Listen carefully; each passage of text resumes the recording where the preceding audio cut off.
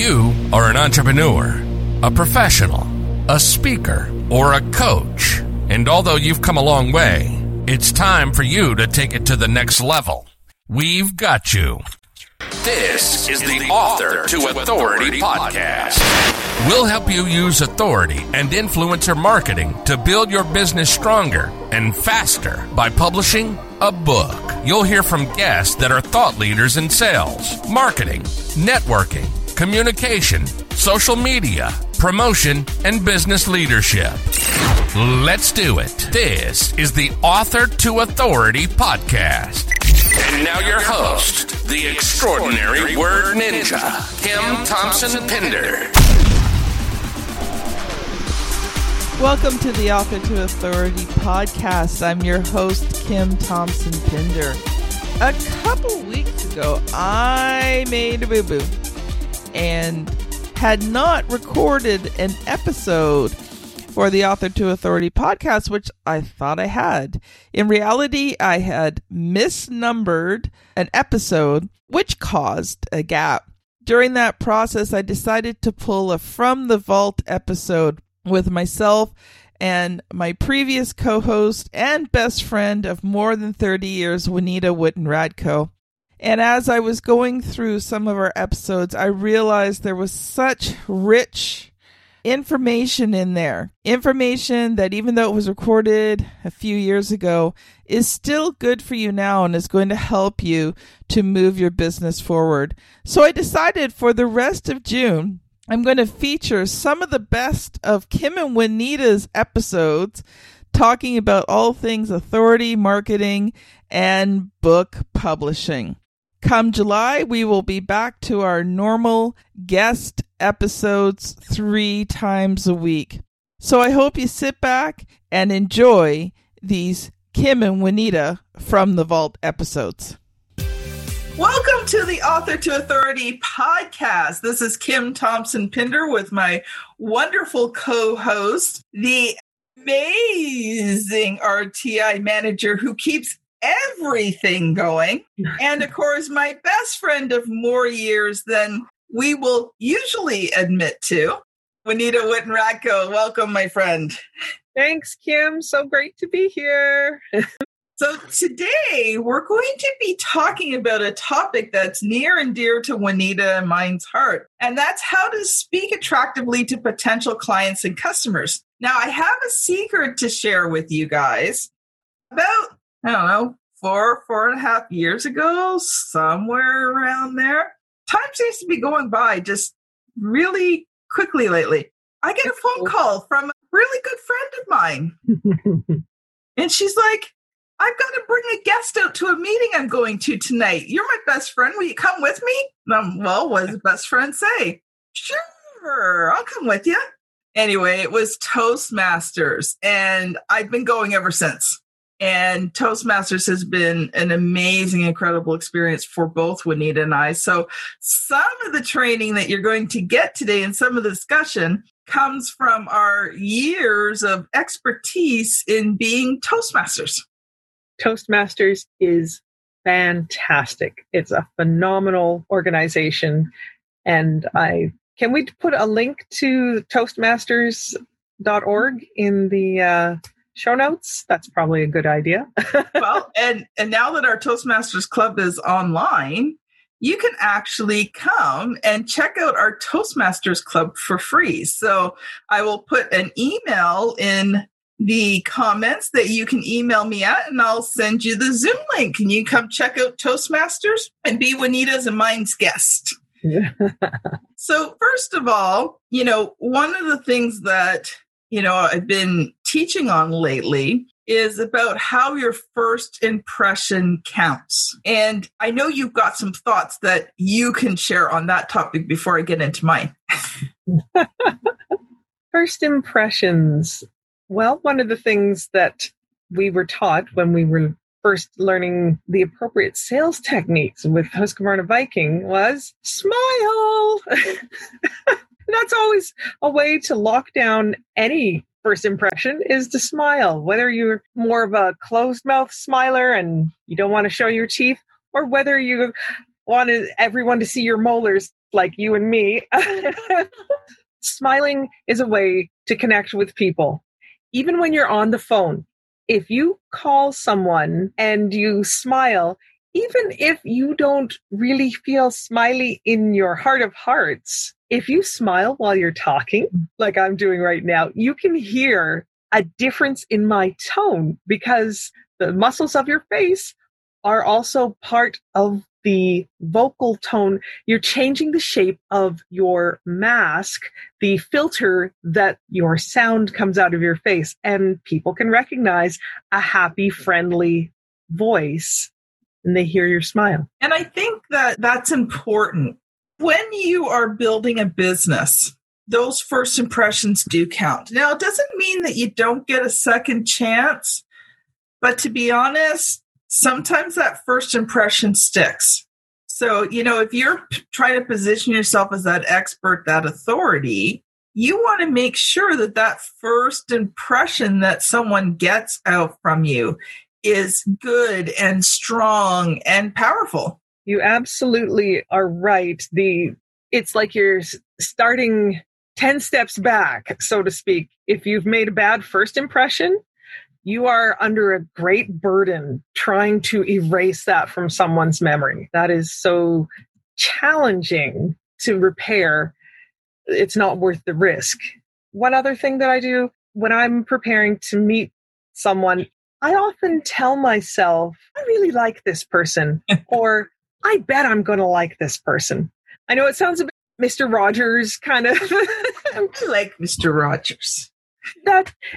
And I just watched A Beautiful Day in the Neighborhood, and I feel like I want to rewatch all of those shows because there's a lot of sad and grumpy stuff going on, and it'd be nice to just have some easy, enjoyable interactions and watch people be nice to each other. So there's a lot to be said for that. Well, Mr. Rogers broke a lot of barriers. Absolutely. With the things that he did on his show. Absolutely. The thought of I'm meeting a new friend puts you in a different, more hopeful mindset. And I think it makes your work as a business person, as an entrepreneur, or if we aren't having a good time. More than anything, you are working harder than anybody else I know when you're an entrepreneur. So you better like it. You better love it. Well, I think the other thing, too, when you come at it from the attitude that you're meeting a new friend, it takes the dollar signs out of your eyes. Yes. And some of the anxiety goes away, too. Not that I think you and I suffer from anxiety when meeting new people, but I know there's people that do. They get very nervous about being in meeting new people and that. And you are just like, yeah, let's just have a conversation, see where it goes, right? Right. My husband and I were chatting last night. And the joke was, how does an introvert make new friends? And the joke is, they basically just wait until an extrovert gloms onto them and drags them along to other social interactions. And my older daughter was like, what? And Jason's like, yeah, that's pretty much how she did it. I saw it as my mission. I was helping him. He just didn't know. I think you and I were in the same boat. He didn't know I was improving his life. I remember one of the first times you met Ross, and Ross was like, oh, between the two of you. Yeah, that's a lot. That's a lot of us. So one of the things I did in my Author to Authority book, which is coming out this summer, I was working on the third last chapter today. So we're getting there. One of the things I talk about is your communication skills. And I think that's critically important for a good first impression is speaking well, speaking attractively, or as Juanita puts it, speaking deliciously. Mm-hmm. I always like it when she says that. But it does make an impression when your vocal communication skills are strong. So in this episode, and we'll see how it goes, maybe over 2 episodes, we're going to talk about 10 speaking faux pas that I mentioned in my Author to Authority book. Now, if you want to find out more about the book that's coming out this summer and get on the launch list, then you want to go to www.author-get-the-book. And of course, we'll have the link in the show notes as well. So, the first one is filler words. And one of the things that Toastmasters they do is help you speak without filler words. But the bane of our Toastmaster club is the word so. Yes. That is a habit that I have. I know that I did it with intention, because when you own a sewing machine shop and you're a terrible punster like myself, I had people in stitches. I would often... You were sewing all the time?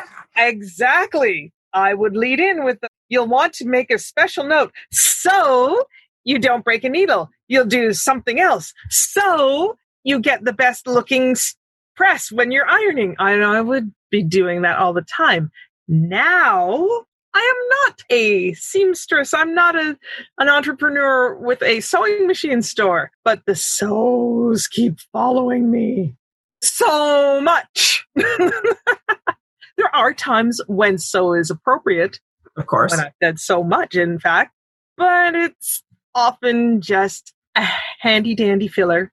Another, and I'm partial to ums and ahs.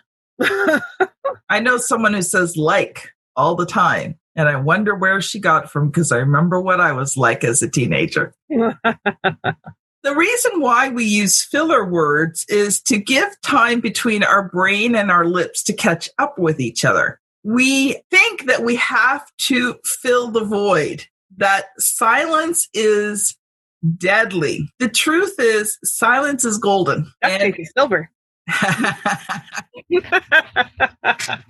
So we say things like, like all of these words that we use to catch up, to fill in the space while we think about what we want to say next.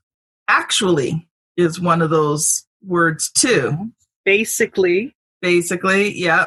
Sometimes technically is one. That's when, if any of you out there have ever been mansplained, technically is a favorite one for guys who think that cute little women just don't know anything.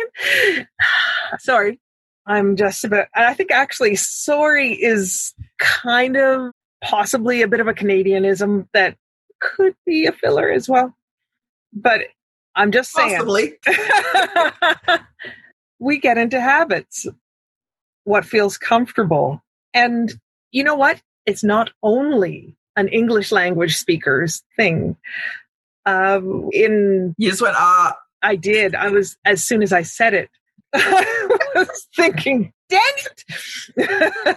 In Japanese, that filler sound is do. And one of my friends had a close friend who was Japanese, and her go-to phrase, she'd look down, think about what she had to translate, and sometimes it would be prefaced by a little do under her breath. So it's not necessarily something unique to English speakers.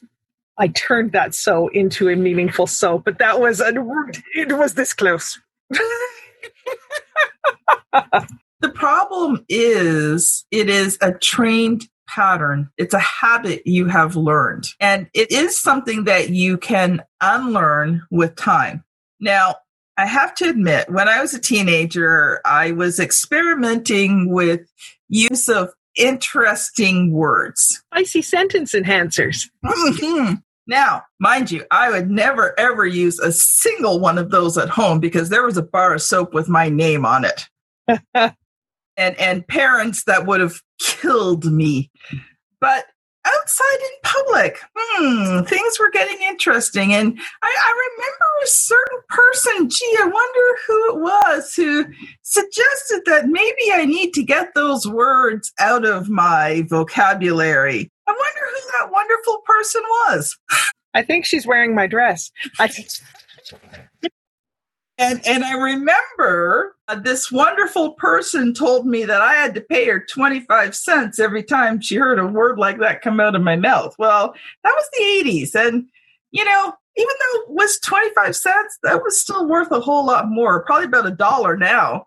Yes, I could buy candy for 25 cents, and I often would. I would thank Kim, and then I would go over to the convenience store and say, look what you just bought me. Needless to say, that did not last very long because I was getting tired of paying her 25 cents. Yeah, I was getting cavities out of Kim's Kim's bad fortune. So when it comes to filler words, the first thing is awareness. Mm-hmm. Becoming aware that you're saying them.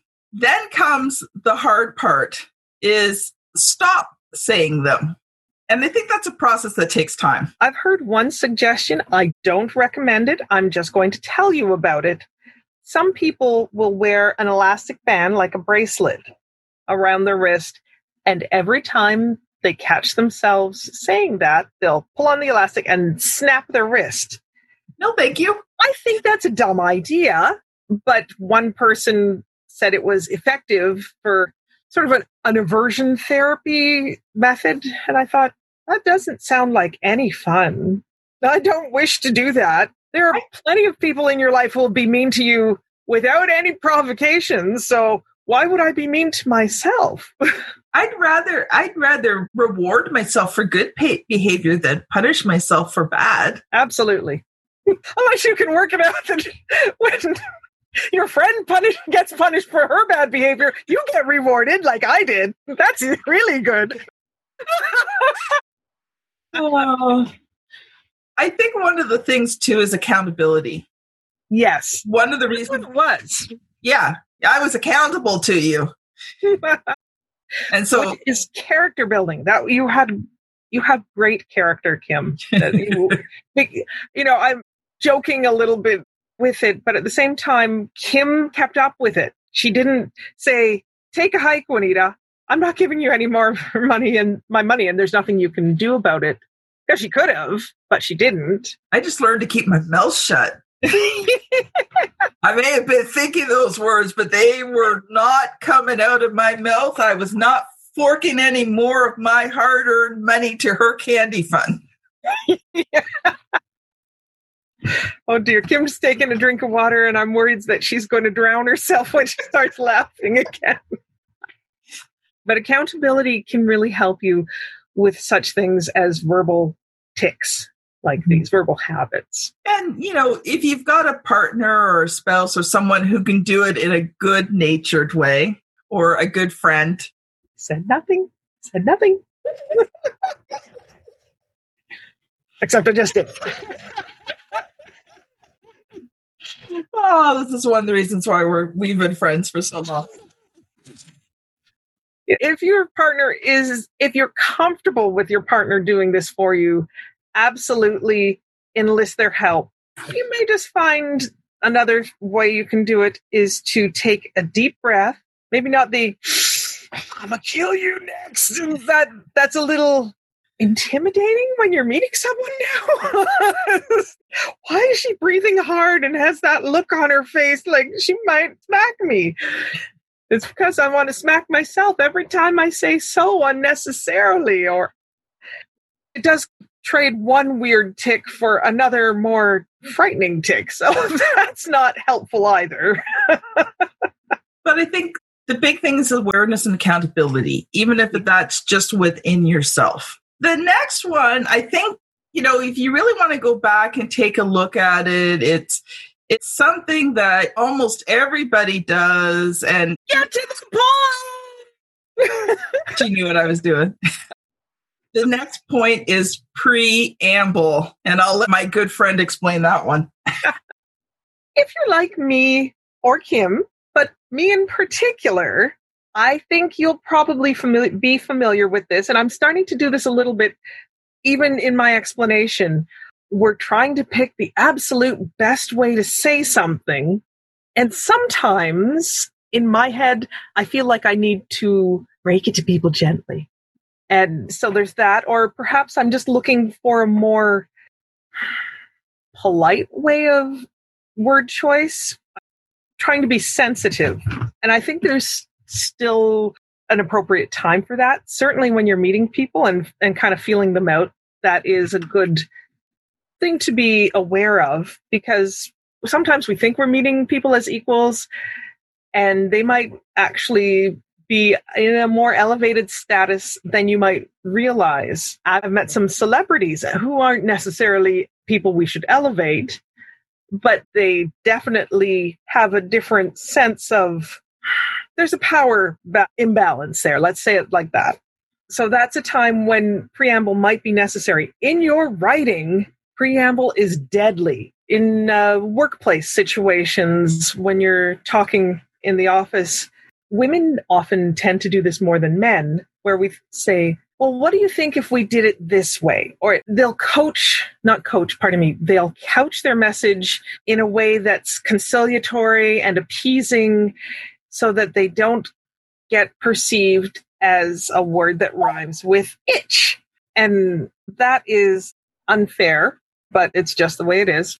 I think one of the things with preamble, we feel like we have to justify what we're going to say before we say it. Yes. Because we're not sure how the other person is going to react. But I think what happens is if we do it enough, it becomes a habit and we do it all the time. Yes. When we're writing and we say, it has come to my attention that most people believe that you really should eat grapes in the summer. When you're writing, all you need to do is get to eat grapes in the summer. There is a way of saying things in a commanding way that we can do in writing that we don't necessarily do in speech. There is that. If I just grabbed you by the collar and said, Kim, eat grapes in the summer, you'd be like, you need to get out of my face. And I'll think about when I'm eating my grapes. Thank you. But But of course, in writing, you're following along a line of direction of thought. So it's more acceptable. But I think, even in established conversation in that sense, even in vocal communication, I see it a lot where people, they preamble on too much before getting to the point. Most things you do not need the pre-story for. And I think that some of it comes from a lack of confidence in yourself. You feel like you have to say these things. So hopefully what you say next will be accepted. Yeah, that's accurate. But my boss was weak. Or that you don't know what you're talking about. Mm-hmm. It's hard. We want to do it. I do it. Juanita does it. Sometimes we look at each other. It's like, okay, can you just get to the point, please? I love you, my best friend. And she's thinking the same thing to me. She's like, I'm on a time schedule. Can you please just tell me what it is we need to do without all the preamble?